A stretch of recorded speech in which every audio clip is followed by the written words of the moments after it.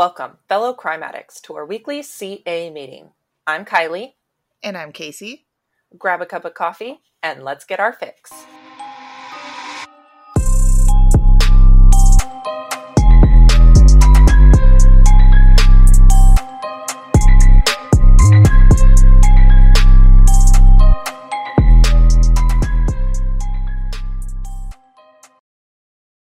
Hey addicts, in this week's episode we are taking a deep dive into the National Forest serial killer while sipping on some delicious Snickers mocha.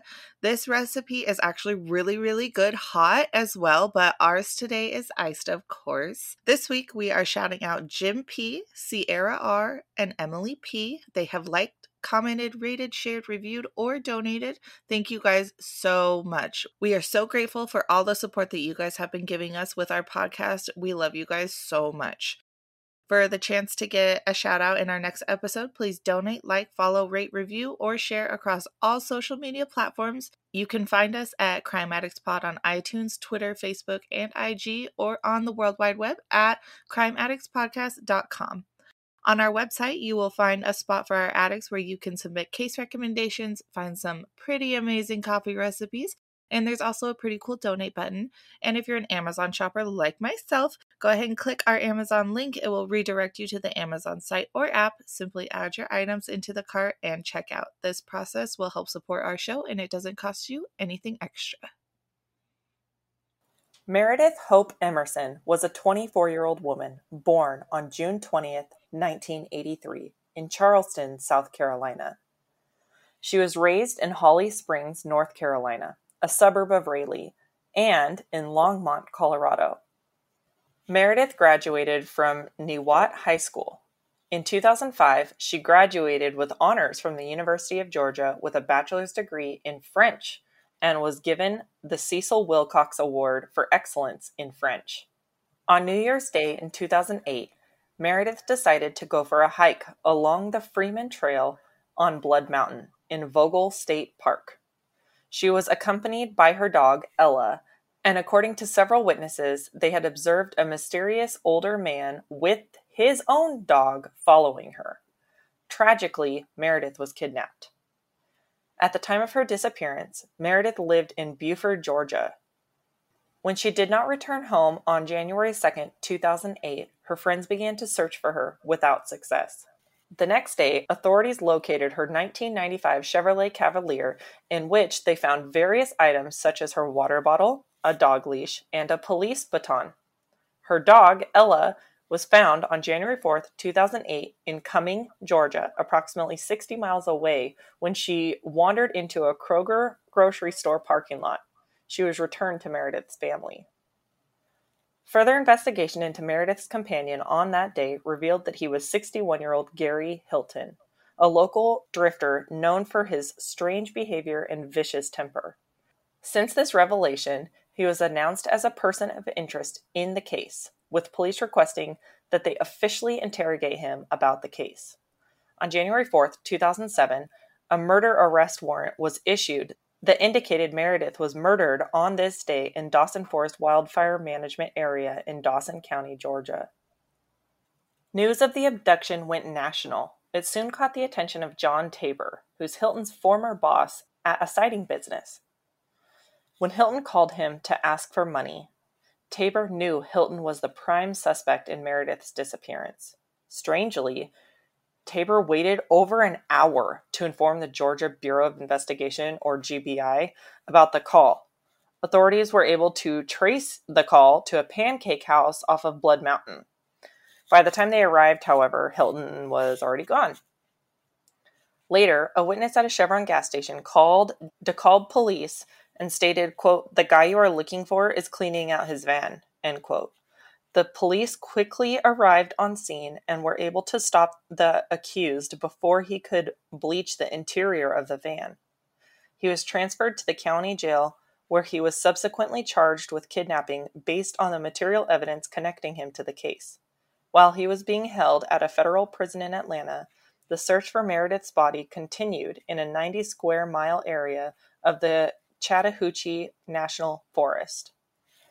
On January 5th, authorities located numerous items belonging to Meredith inside a dumpster near a Quick Trip parking lot in Cumming.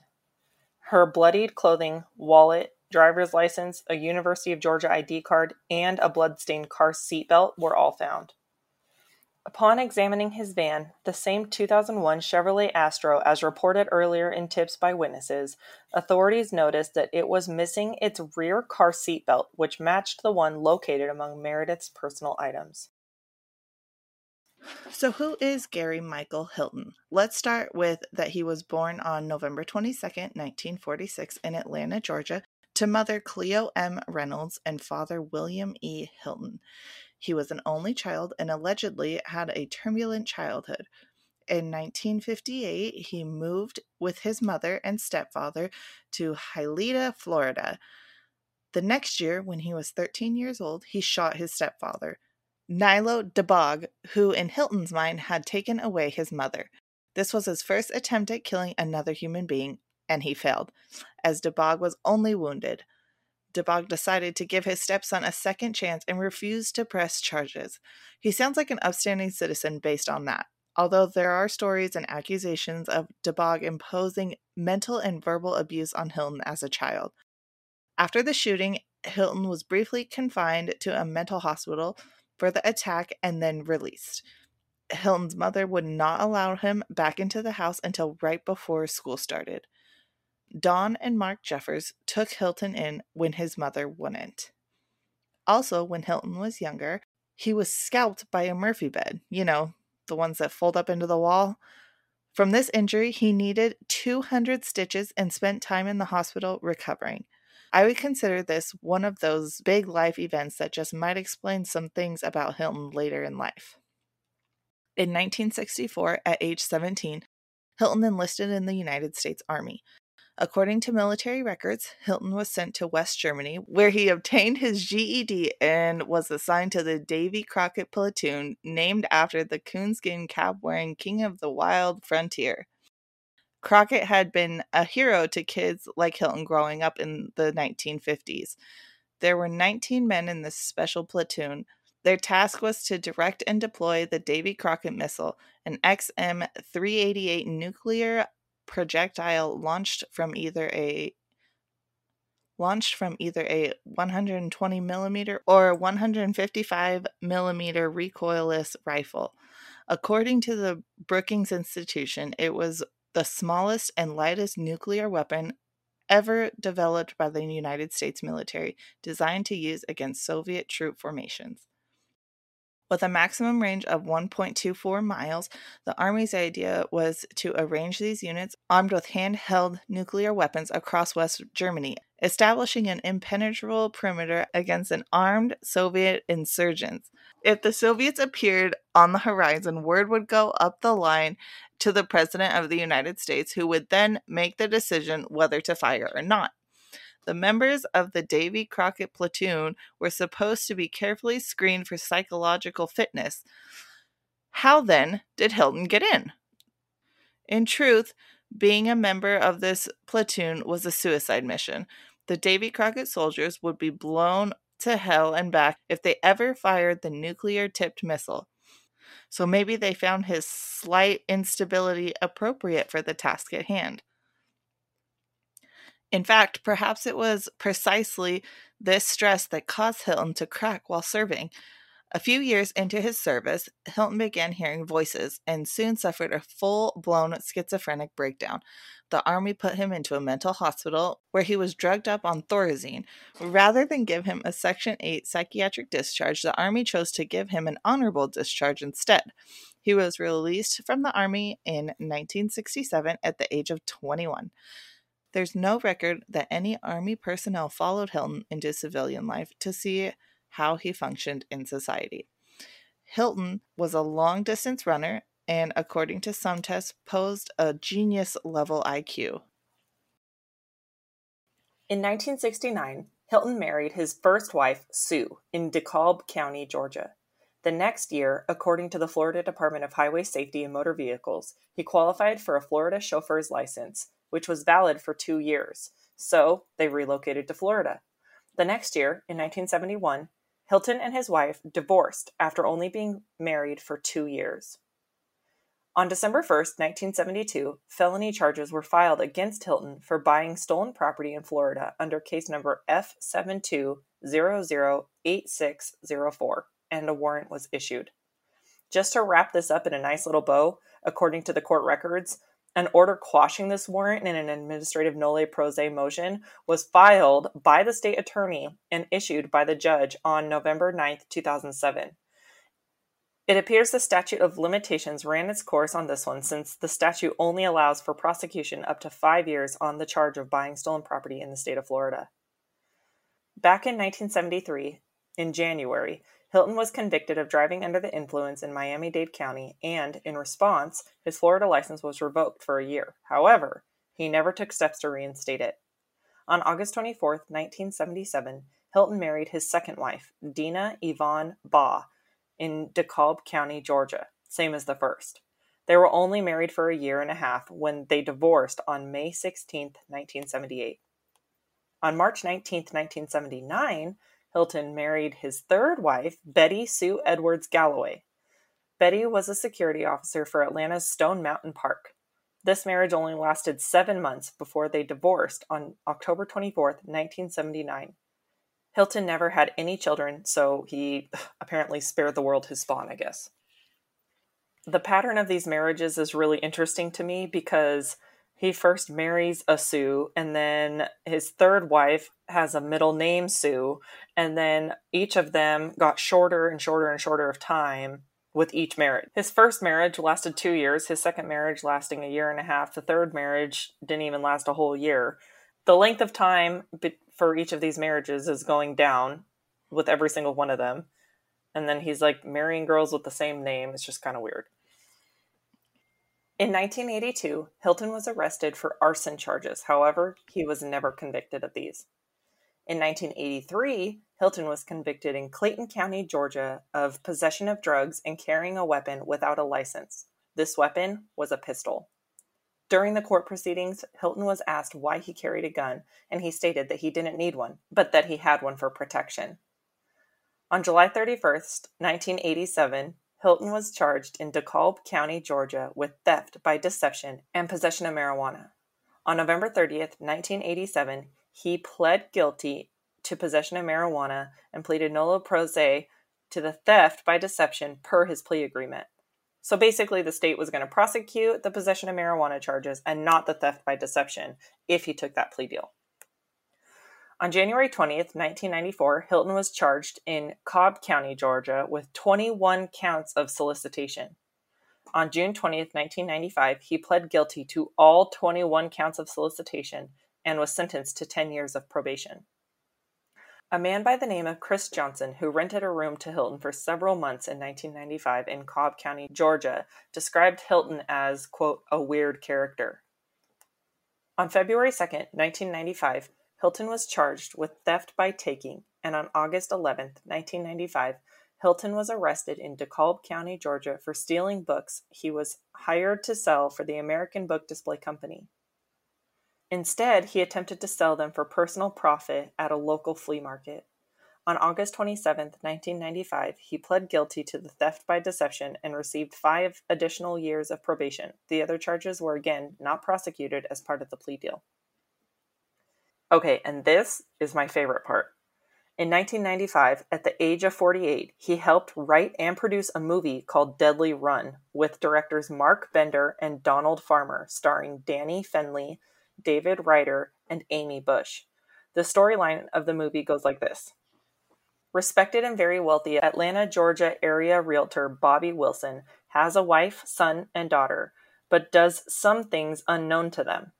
He has a cabin on a rural tract 200 miles to the north, to where he often flies his airplane carrying abducted, minimally attached females, who he then releases as game and fatally hunts. A girlfriend of a victim convinces the cop to help close in on Bobby. I'm not really sure what connections he had to be successful in the film world, especially in Georgia. Like, it wasn't like he was in Hollywood or something.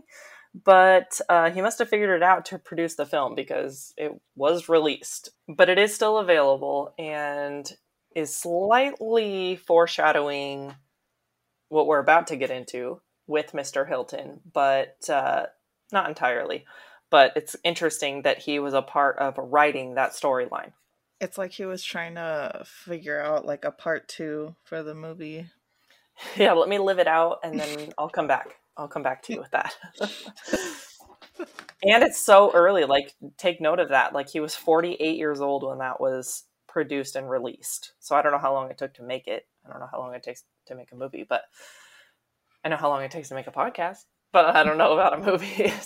But he was 48 when that was released. So keep that in mind. Around 1997, Hilton answered a help wanted ad for insulated wall systems owned by John Tabor in Gwinnett County, Georgia. Tabor gave Hilton a place to live and employment, so for the next 2 years, he worked on and off for insulated wall systems by helping the company market its services. On August 10, 2004, an Atlanta man named William Brent told DeKalb County, Georgia police that he had witnessed Hilton beating a dog in the park. In 2005, Hilton abandoned a van in the Tray Mountain area of White County, Georgia. He received a citation for doing so, but didn't answer to it. A warrant for his arrest was issued and put into the federal database. So here's the thing about serial killers. They don't just start murdering in their 60s. Something has to set them off or seriously disturb their day-to-day lives. The worst you could say about Hilton before he committed murder was that he was a con man and a petty thief, but that's about it. But that all changed when a Georgia physician prescribed him Ritalin despite the fact that he did not suffer from ADD. Soon after starting to work for John Tabor is when Hilton began taking the Ritalin. Ritalin acts as a stimulant for those without ADD, and his demeanor completely changed. He grew irritable and confrontational. He was acting out. He even threatened Tabor with violence. On September 26th of 2007, Tabor filed a complaint with the local police department because Hilton threatened to kill him if he didn't pay him $10,000.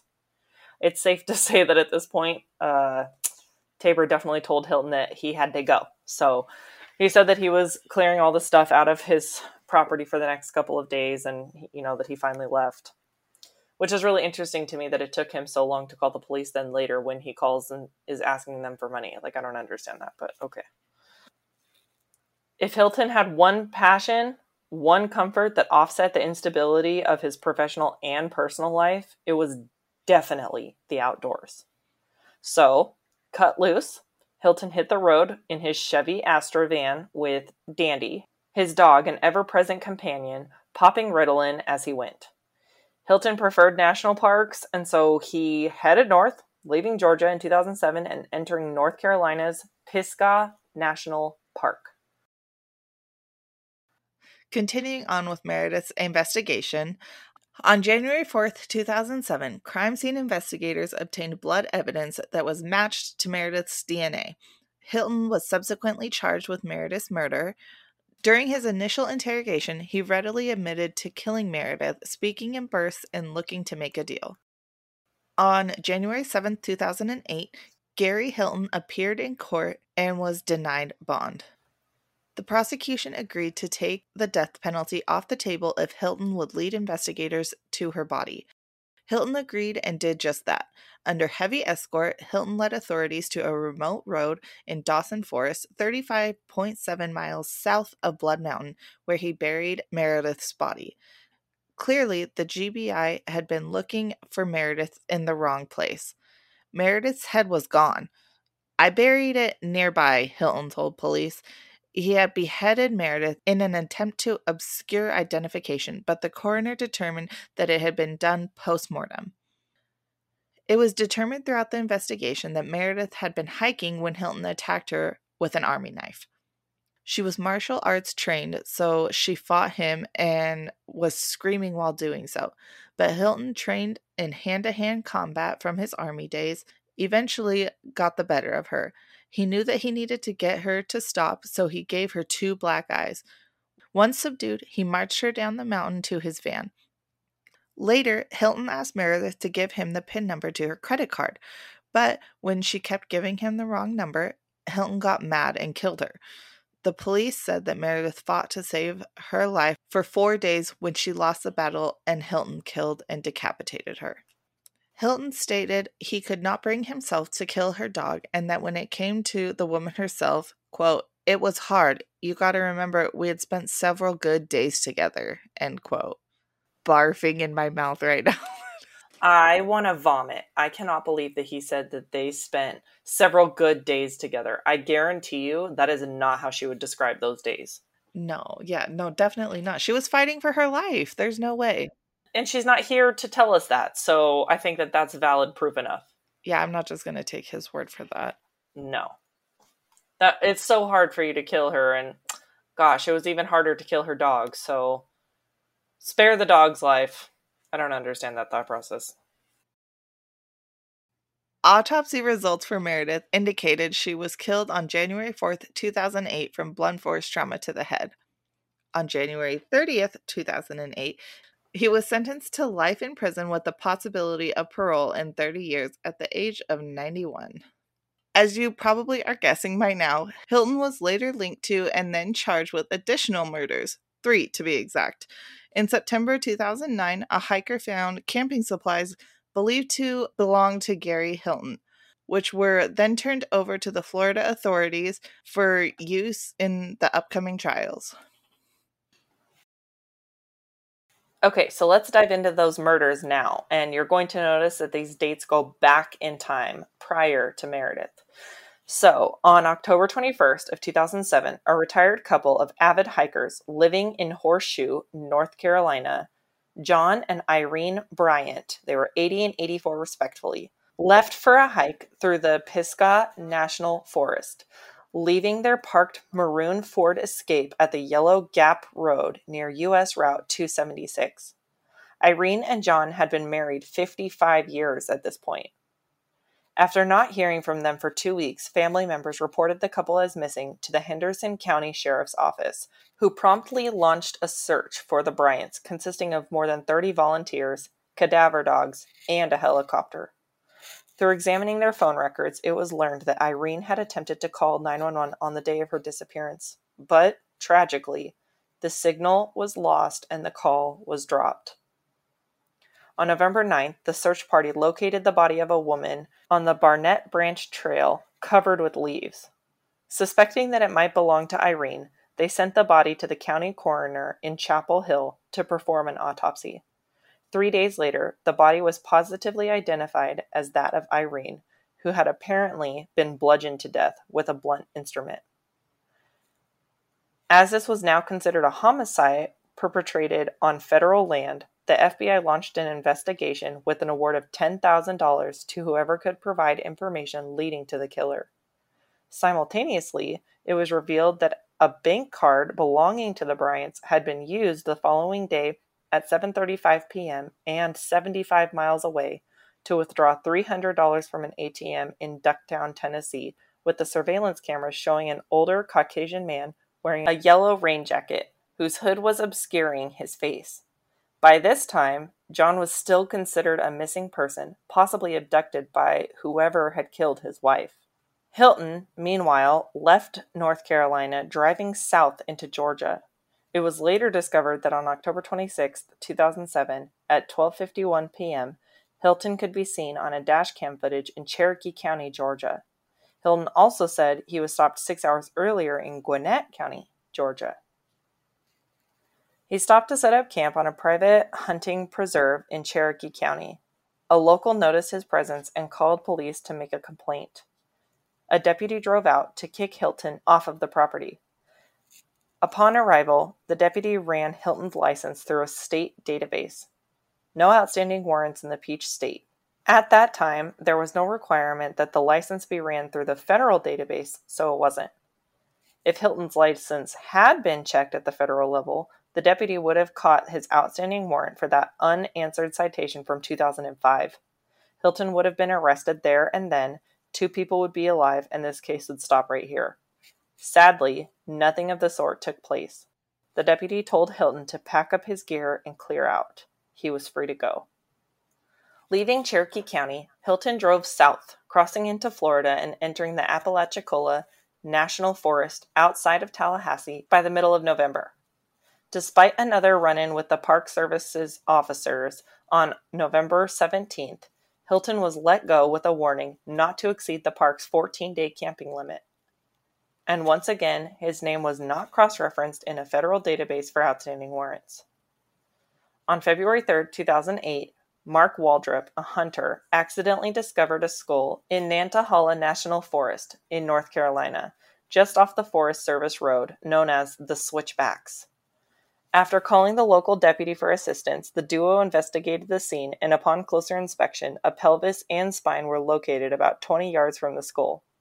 Since there was no clothing or identification near the remains, the bones were sent to the medical examiner in Chapel Hill in order to identify the decedent. After 2 days, the body was positively identified as that of John Bryant. He had apparently died of a gunshot wound to the head. Irene is considered to be Hilton's first victim of murder, but not his first conviction. John is listed officially as his second victim. Irene had been killed on federal land in Pisgah National Forest in Transylvania County, North Carolina. Hilton was ultimately linked to these murders. However, how he came to befriend Irene and John Bryant is unknown.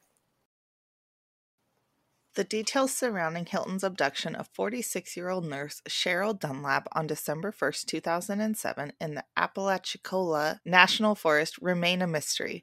Just 5 feet 4 inches, Cheryl had thick, wavy brown hair, brown eyes, and thin lips. She was a mother and devoted member of the Evangelical Christian River of Life Church.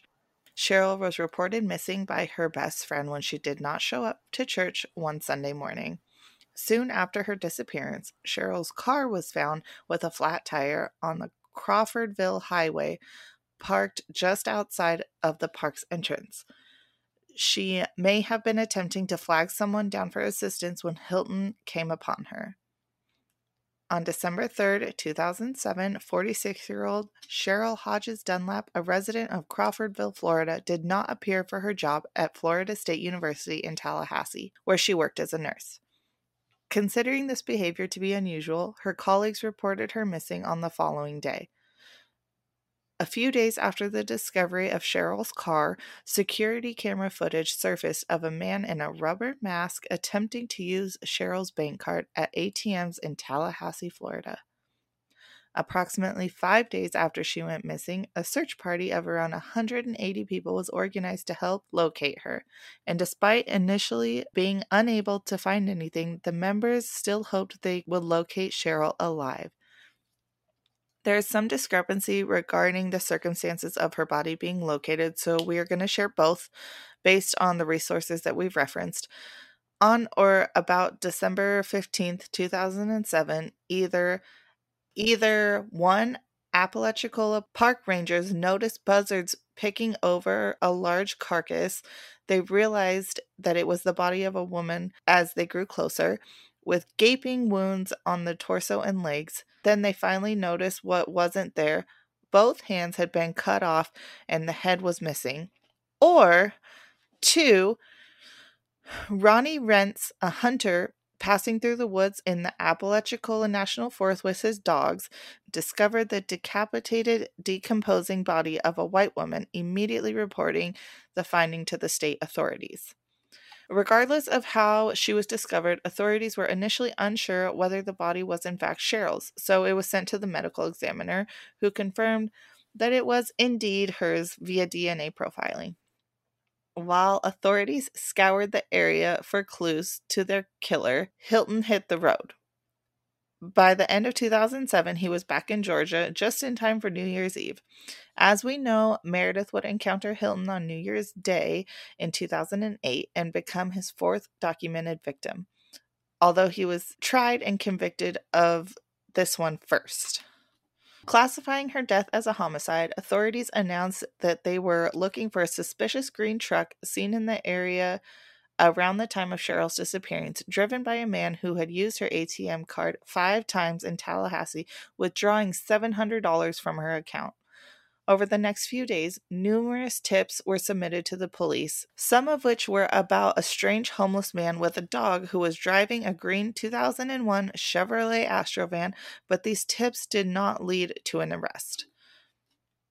Around this time, rumors began circulating that the serial offender was operating between Georgia and Florida, but at the time, the Leon County Sheriff's Office statement was that they were investigating the case as an isolated homicide.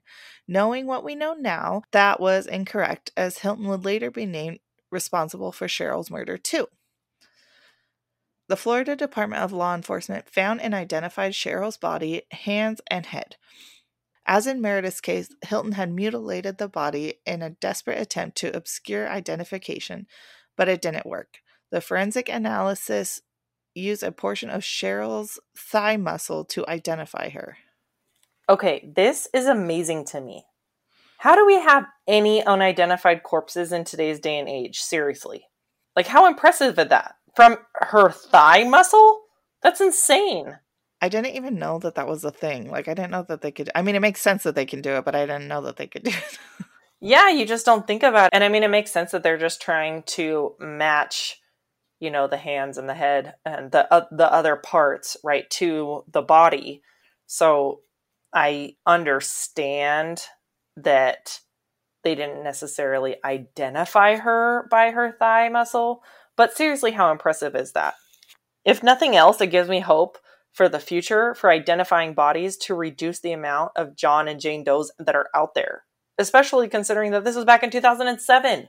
That's amazing to me. Like, every day I just feel like our technology is getting better, and it just gives me more and more hope that these unidentified bodies are going to be identified, and, you know, there will be closure for families someday, and victims and families someday.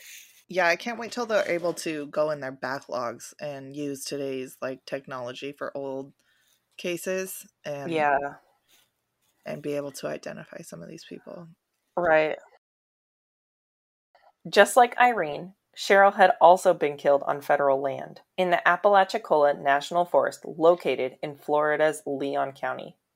With the Georgia deal signed, sealed, and delivered, the question then became who would next indict Hilton, Florida or the national government? Sheriff David Mahoney of North Carolina's Transylvania County jostled with the U.S. Attorney over who had jurisdiction to prosecute Hilton for Irene's murder. Quote, "Well, Florida does have a fast track on the death penalty, doesn't it?" he mused. From 1976 to 2007, the federal government had executed just 3 people on capital murder charges. In that same period, Florida had put 64 people to death, averaging 2 a year. The incentive to get Hilton to the Sunshine State for a death penalty showdown picked up steam when John's body was located. Hilton was successfully extradited to Florida, where he would soon stand trial for the murder of Cheryl.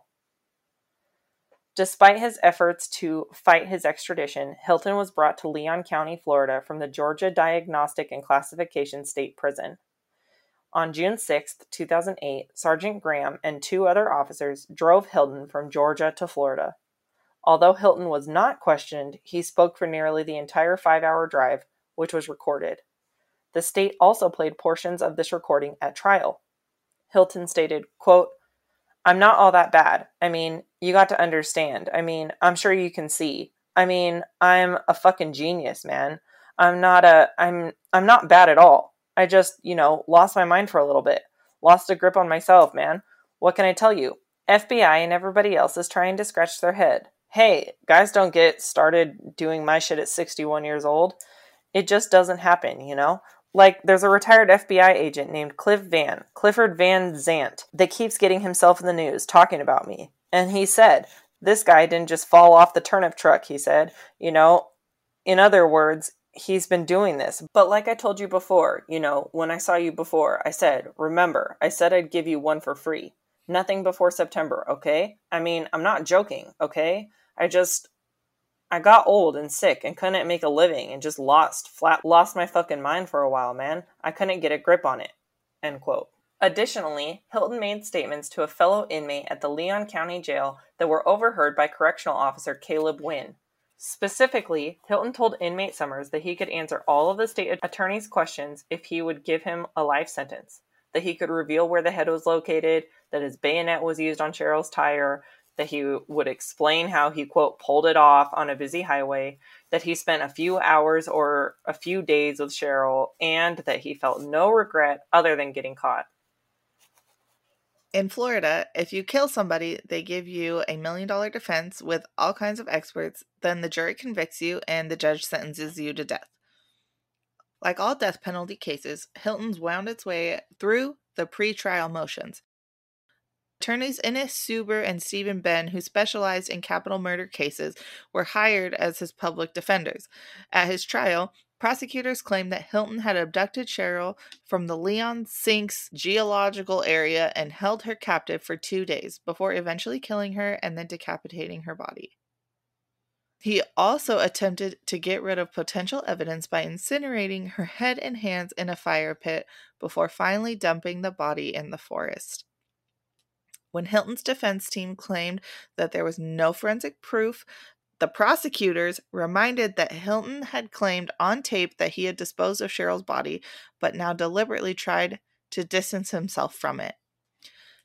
In February 2011, after 2 years of pretrial hearings, Hilton stood before a judge in the Tallahassee courtroom. At the end of a 4-week trial and 4 hours of deliberation, the jury unanimously found Hilton guilty on 3 of the 4 charges, with a recommendation to impose the death penalty. On February 22, 2011, he was officially sentenced to death for the crime and sent off to Florida's death row. Quote, "We are extremely pleased with the death verdict, and even more so that it was unanimous. Obviously, the jury saw what needed to be done to bring justice, and that's what Mr. Hilton got today, and Mrs. Dunlap and her family got," end quote. Prosecutor Georgia Kaplan said as he left the courtroom. State Attorney Willie Meggs said that he was surprised by the unanimous verdict, but said that if there was ever a case for it, this was it. However, the decision was bittersweet for Cheryl's close friend, Gloria Tucker, who was satisfied with the decision, but said it would not bring justice for the loss of her dear friend she knew as Sherry. "I don't think any family members got justice," Tucker said. "He's not equal for Sherry. She grew up with a bad home life and grew up to be a lovely person." Hilton's defense attorneys sought to persuade the jury that his unhappy childhood and lifetime of emotional abuse and drug abuse contributed to, quote, "a perfect storm" that led to the killings. In 2012, Hilton was brought to trial for a 3rd time for the murders of John and Irene Bryant. As part of a plea deal with the prosecutor, he admitted to his guilt in the killings and was sentenced to an additional life term without the chance of parole. During the hearings, Hilton described how he had killed Irene on the spot and then kidnapped John to extort his bank details before shooting him in the head with a .22 Magnum and then dumping his body in the switchbacks. U.S. District Judge Martin Redinger ordered that Hilton's federal life sentences be served consecutively with an earlier life sentence for murdering Meredith Emerson. Federal sentences do not have the possibility of parole. So as a recap to his charges and convictions, the federal government out of North Carolina convicted Hilton of 2 counts of first-degree murder, kidnapping, robbery, and use of a firearm during a crime of violence. He was sentenced to life without the possibility of parole for these crimes. In Georgia, Hilton was convicted of murder and sentenced to life in prison without the possibility of parole. And in Florida, Hilton was convicted of first-degree murder, kidnapping, and grand theft. For these crimes, he was sentenced to death. Okay, we are running out of time for this week, but I do want to talk really quickly about something that I found. So, in February of 2010, Hustler magazine reporter Fred Rosen asked for the Meredith Emerson crime scene and autopsy photos as part of an open records request filed with the Georgia Bureau of Investigations, or GBI. The victim's family requested for the public records request to be denied. In March of 2010, so the following month, DeKalb Superior Court Judge Daniel Corsi issued a temporary order restraining the GBI from releasing, quote, any and all photographs, visual images, or depictions of Meredith Emerson which show Meredith in an unclothed or dismembered state, end quote. This order came on the same date that the Georgia House Governmental Affairs Committee unanimously passed the Meredith Emerson Memorial Privacy Act, which prevents crime scene photos from being publicly released or disseminated, according to Representative Jill Chambers. House Bill 1322 stops the dissemination of images of victims who in the photos appear nude, bruised, bloodied, or in a broken state with open wounds, a state of dismemberment, or decapitation. Quote, we have to walk the line between open record laws and the constitutional provisions that allow women to be able to be photographed nude or in pornography when they knowingly and willingly offer their bodies for dissemination, Chambers stated. Quote, Meredith isn't in a position to give that kind of permission to have her exploited in that kind of venue. She said, we're not only protecting future victims of crime, we're protecting the integrity of what happened to Meredith, end quote. Hustler's response was through an email that said, quote, Hustler is aware of the GBI's refusal to honor its reporter's request for copies of the Emerson crime scene photos, which were to be used in a news story about this crime.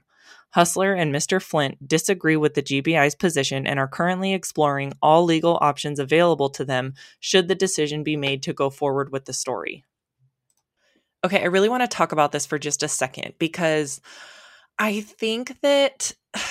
So I would like to believe, I guess, that the media request was out of good intention, right? They wanted to make sure that they were covering the story accurately and appropriately, and that they had, the correct information according to the crime scene photos, and then it would get to be released with their article, and, they would have like exclusive access. And I understand, they're trying to sell articles, I understand, but I don't know, from a moral perspective and, having like a sense of integrity, I think that's like the strangest request to ask for. And let's give this reporter the benefit of the doubt and say that he didn't know all of the details and what was in those pictures, right? And what they were depicting.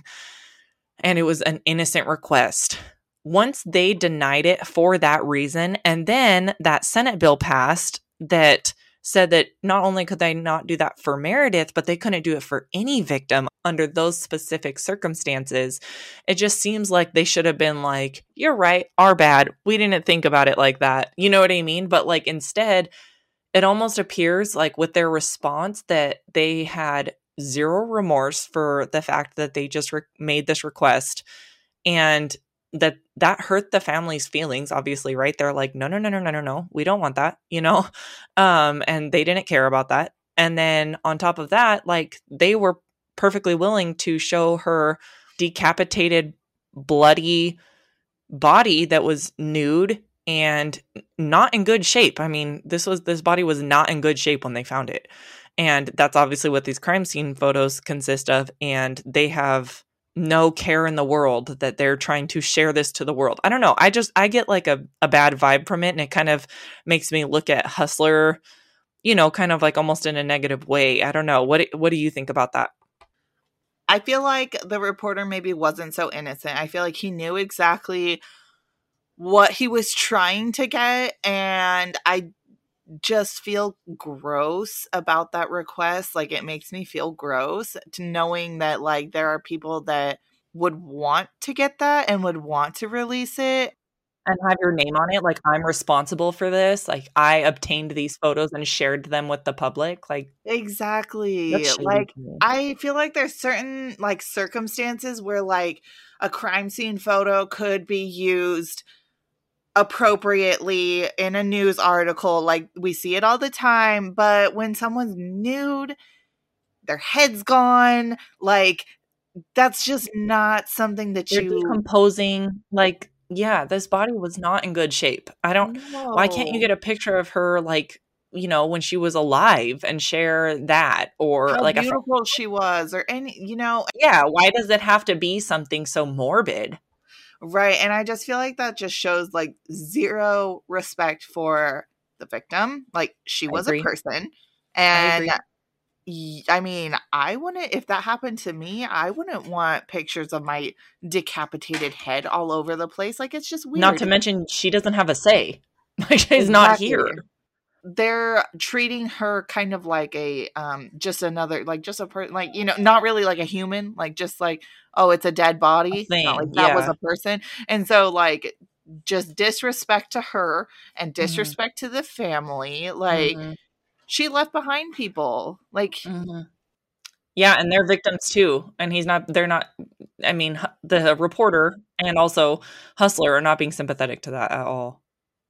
yeah, it just makes me feel gross. Like, I don't feel comfortable with it. Me either. I'm with you on that one. Okay, I wanted to know your opinion on that because I found that when I was looking through some stuff and I was like, "What the hell?" I wanted to like throw up. I was like, "They did what?" It's so strange. Like, I mean, I know we look at morbid things all the time and we're doing research on, true crime, which some people would find to be really weird. But I think where the biggest difference is that I'm not seeking out pictures of dead, decapitated, decomposing bodies. And I'm also trying to understand the psychology behind it, and bring awareness to these types of crimes, and study what has been going on in historical cases. And I think that it's a completely different approach to try to collect certain things, and this being one of those. Like, I don't think that that's appropriate. And I don't know, I just wanted to know how you felt about it because I read that and I was like, wait, what? I gotta ask Casey about this. yeah, and I almost feel like, I don't know, maybe I'm like super far the other way, but even like when we are doing research on these cases, and there's a photo that maybe is like too explicit, I almost like hurry past it and don't look at it because I'm like, I don't want to see that, and it's not my place, and Right. be respectful to the dead, and I just Mhm. I just zoom right past it. But like, these people are trying to Right. get it, and I'm like, that's weird. Like, Yeah, they're trying to be the ones to be responsible for releasing it. I don't know. I just felt uncomfortable with that whole situation, and I was like, I wonder if I'm the only one or if Casey feels the same way. So I'm glad I'm not the only one. All right, addicts. So with that, we have run out of time for this week's episode, but come back next week for part 2. We are going to be talking about the appeals process that he has been through, and it actually is educational regarding the death penalty over the years and how it has applied to his case in the state of Florida, which is super, super interesting. I can't wait to get into that part of it. We're also going to get into some other suspected victims that could or could not be involved. It's really difficult to say. And we're going to, of course, have some more discussion and bring up some more facts about this case that we can't wait to share with you. There was just way too much to fit into 1 week. So with that, addicts, come back next week for part 2 of the National Forest serial killer. And until then, stay alive, stay alert. and stay caffeinated.